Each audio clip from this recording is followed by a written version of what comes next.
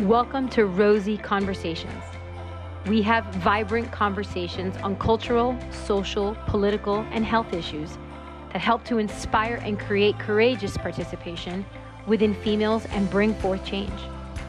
We want to empower and create change agents, movers and shakers, visionaries, disruptors, and new female voices for change and equality. We're here to find new and inspiring ways for the feminine to shape the world today. We welcome you to listen, and we hope you have your own Rosy Conversations.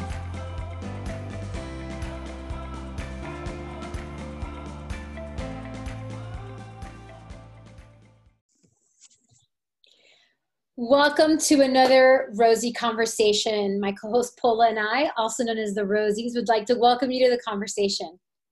Hey guys, we're super excited to have you here, as we love having you guys tune in every week or every day.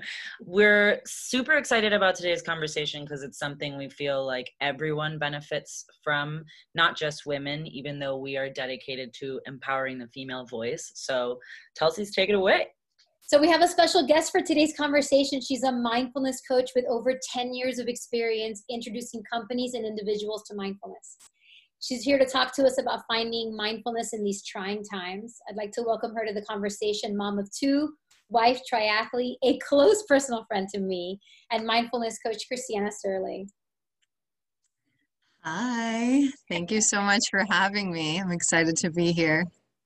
Welcome, welcome. So you and I talk on a regular basis, but tell us a bit about where you are right now and how different life has been for you through the last couple of months.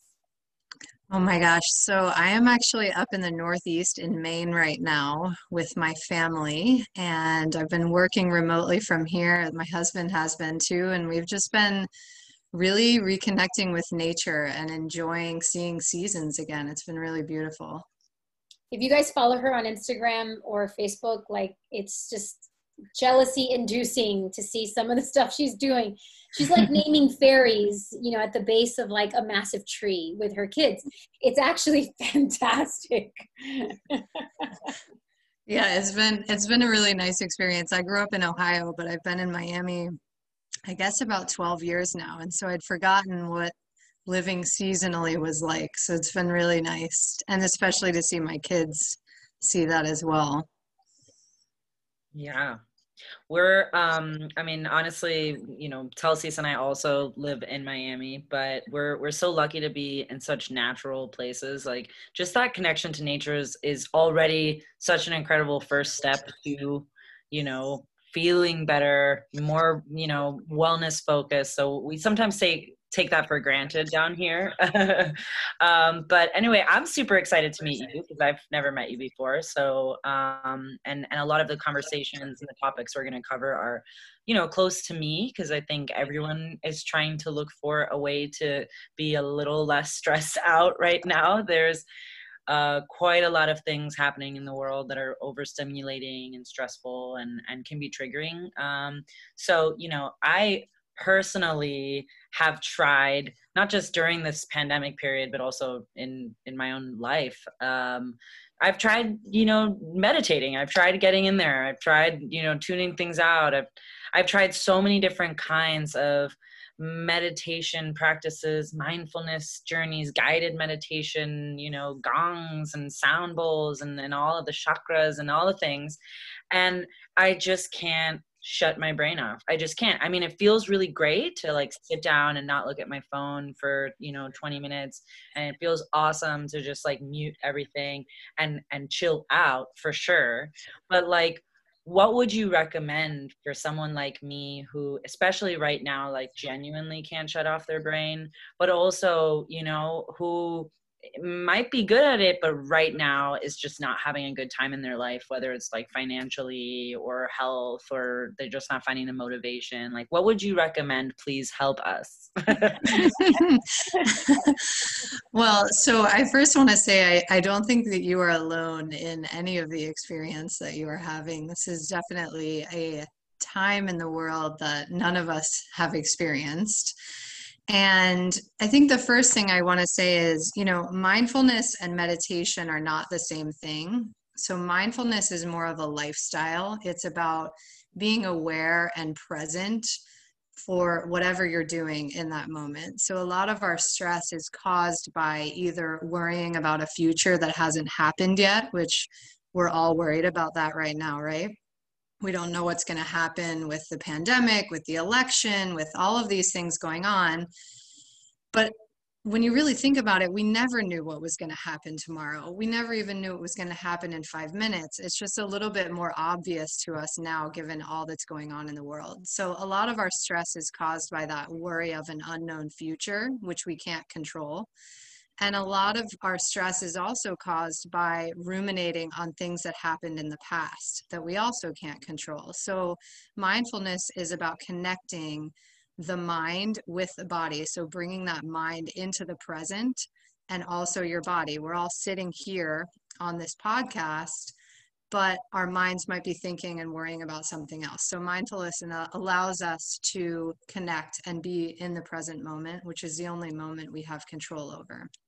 So as far as those who are new to the practice, or it sounds like you, Paula, have tried a lot of different things, which I know many of us probably have, I think a great way to start is to, first of all, we have to think of this as a part of our self-care. We have to get over this idea that the world needs us so much that we can't take any time for ourselves. So that's first. I'm sure most of you, if not all, have been on an airplane before, and we always hear, put your oxygen mask on first before assisting other customers. If you don't put your own oxygen mask on first, and the air pressure goes down, you're not going to be able to take care of anyone else around you. So thinking of self-care is not selfish. It's actually the best thing that you can do for the people that you love. So that's the first thing. And then as far as like starting with this, start really small. So one practice I like to recommend is called a 3-breath practice. And literally you could put a reminder in your phone for one time a day. Whenever it pings, you stop and you take 3 breaths. So we can walk through that now. I'm sure we've all had a lot going on today. So I want you both, and if you're listening, as long as you're not driving or doing anything unsafe, you can do this as well. Just stop, put everything down, and close your eyes, and just take 3 breaths. So 1 breath in and out, and you can sigh out however you want. Breathe in and out, and breathe in and out.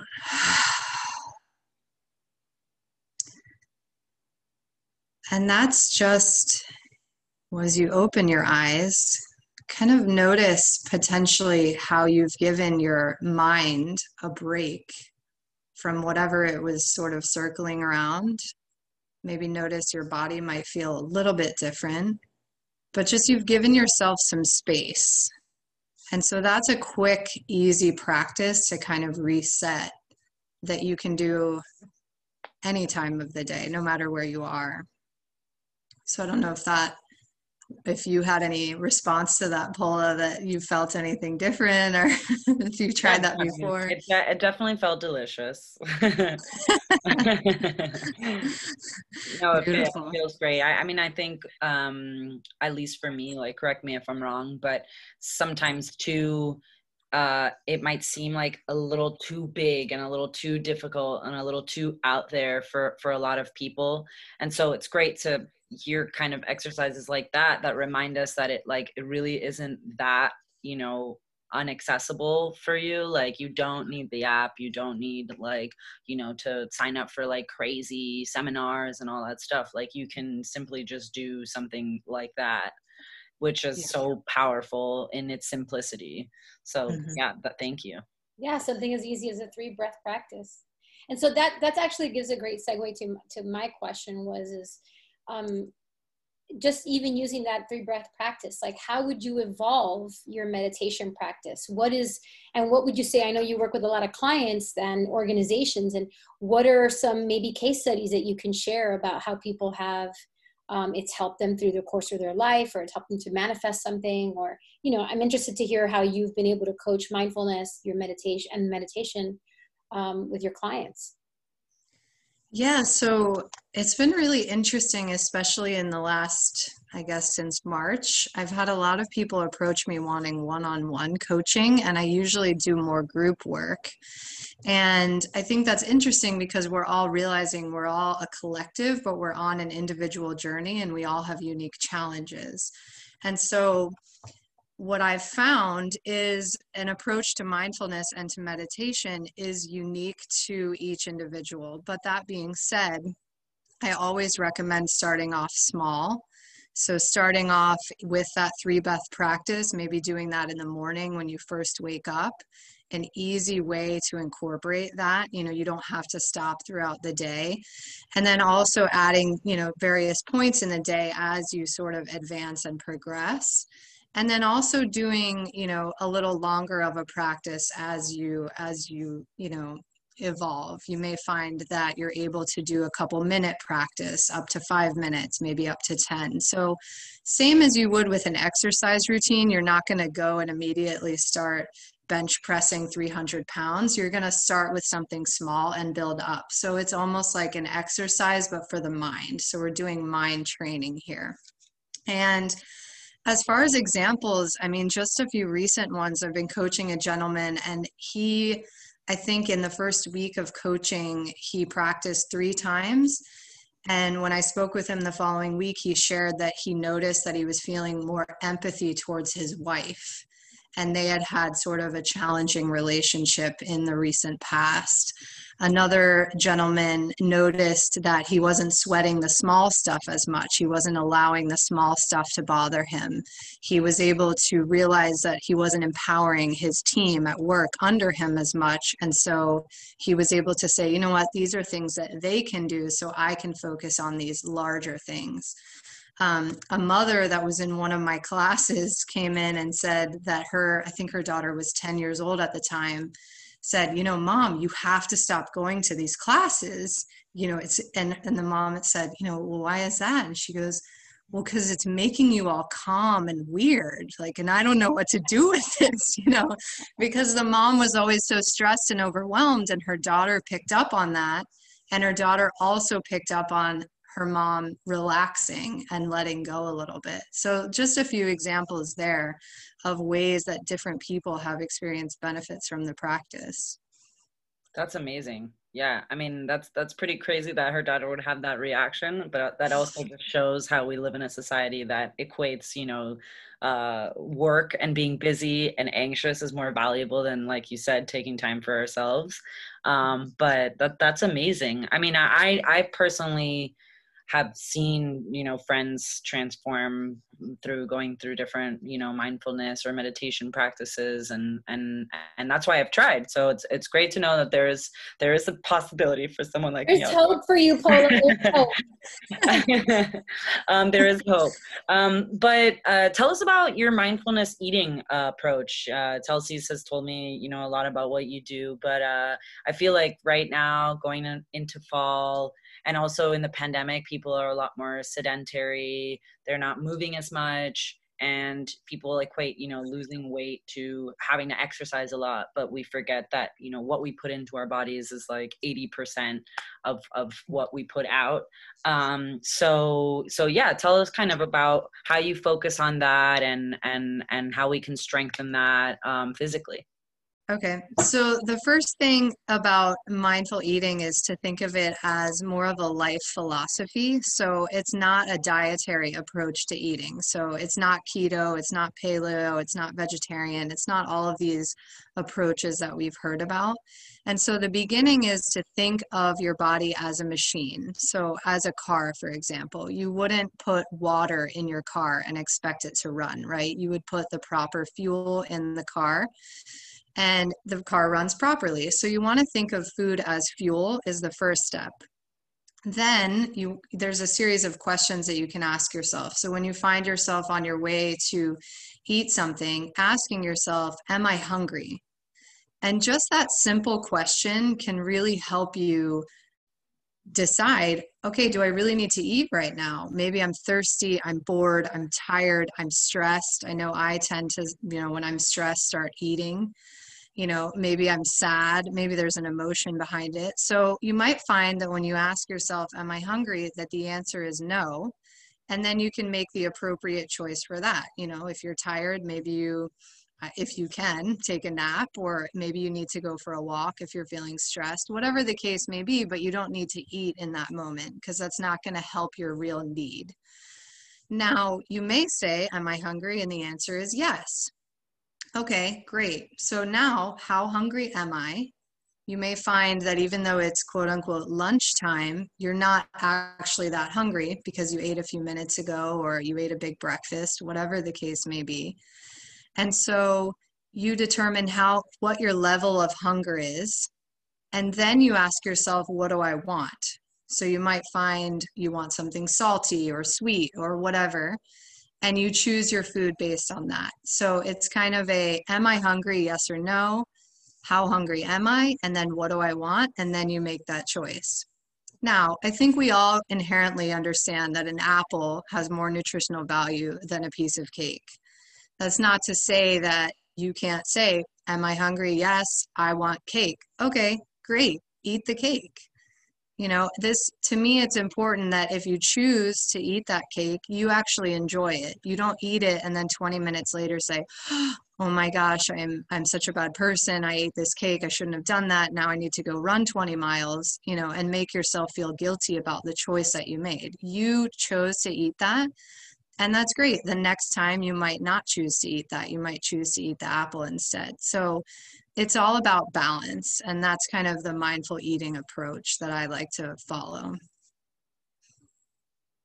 Everybody's mind's like blown. Like, yeah, that's a concept, right? What a thought. Actually think through what you're going to put in your mouth. That's awesome. It can be very eye-opening. I mean, I know when I first looked into this, I was like, wait a minute, I don't always eat until I'm extremely full. Like I can eat when I'm feeling comfortable, and that's okay. Yeah. And as you start to practice this, you start to see your habits and your patterns and the things that you reach for, and it can be very enlightening. And I think there's also something to be said of, we have always heard of breakfast, lunch, and dinner. And I actually eat 5 times a day, and I eat equally the same meals instead of just starving myself from 1 o'clock, which is your typical lunchtime, all the way to maybe 6, which is your dinner time. That's like intermittent fasting almost, but Exactly. and so people tend to, maybe you overindulge in dinner, right? Because you're so hungry from lunch. And so smaller portions as well. And even just eating till you're full, taking time. I think a lot of us always are rushed, so we eat faster. So we just put in a lot more, and then we're like, oh my gosh, I'm so full. Yeah, because you have to like scarf it down and then run off to the next thing. So mindful eating, yeah. Yeah, and then I didn't actually get to the act of eating it, but once you do choose what you're going to eat, take a moment, do the stop, stop and look at it. What are the colors? What are the textures? What are the smells? Noticing how your body is responding to that, your mouth watering. Like if you visualize right now a lemon and putting that on your tongue, you can like almost taste that sort of sour taste in your mouth. Like your body has physical reactions to food. And so noticing those, and then as you actually chew it, noticing the taste as you eat it and any response that you have. And a lot of my clients have actually found they eat less because they realize that they're full sooner than they would have had they eaten, rapidly like they usually do. Yeah, and I think also, people want like every meal to be this like lasagna or like these insane dishes. They want like the most like rich things, but I don't know if you know about blue zones, but they're like, the cities in the world where the average people live to be over 100.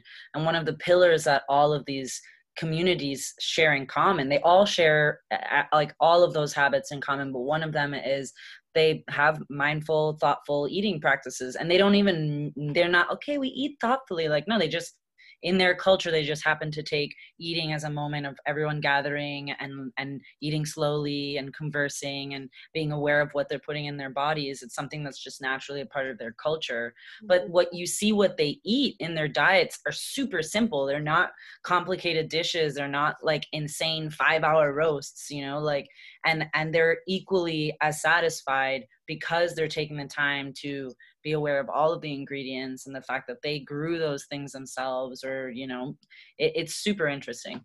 Yeah, absolutely. It's fascinating to look at cultural differences in food. And, you know, ours tends to be rush, rush, rush in every area of our life, including food. So, Christiana, tell us, I know that you have an online live course coming up in the next week, I think, in a week, called A Road to Mindful Living. Tell us a little bit more about this, and how was the course conceived? What can people expect to get out of it? Yeah, so A Road to Mindful Living is a course that I actually have been working on for a while, but I hadn't come up with the name of it. And so while I was hiking with my husband, probably about a month ago, it sort of came to me that, you know, living mindfully is almost like riding a bicycle. So if you visualize, there's two wheels on the bike, which one wheel would be kind of your personal wellness, and the other would be what brings you joy. And then the connection point and what holds it all together is the frame, which would be the mindfulness. And so the bicycle is what we ride down our road of life. We all have our own road. And Telsius, I know you're a big biker. We can't, unfortunately, control what bumps we hit in the road, and we can't control the weather, but we can control how we respond to it and how we move forward. So in the course, it's a 4-week live course. Each participant will have the opportunity to kind of build their own unique mindful bike, so to speak, metaphorical at least. Not going to be getting out the bike tools, at least for this one, maybe one day. You But each have your like vehicle metaphors down. You got planes, cars, bicycles. Yeah, you're right. So yeah, so the bicycle metaphor is the one we're focusing on for this course. Mindful eating will be the car. And yeah, so helping people build their own mindful life, because, you know, we each are on our own path and our own road, and we all have different ways of approaching things. And so how can we build mindfulness in no matter what we have going on? So that's a little bit about the course, if anyone's interested. And if somebody wanted to sign up, where would they go to sign up for it? So they would go to my website. It's christianaserlet.com, which I know is hard to spell, but we'll it's put that in the show notes. Yeah, we'll put that in the show notes. And then it's /BYOB for build your own bike. Nice. Awesome. Well, thank you, Christiana. Such a great conversation and such simple things to take through life. So we really appreciate your time. Oh, thank you both for having me. It's been a pleasure. Thanks everyone for listening. We hope you learned some new tools that will help you get through this personal journey of life, that will lift you up and help you create a stronger version of you. To learn more, visit us at Rosie Convos on Instagram or Facebook, and subscribe to us wherever you get your podcast. Be sure to visit christianaserlet.com for more details and course information. We'll make sure to have her information in the show notes. Thanks again for listening, and make sure to have more Rosie conversations that help move the female voice forward.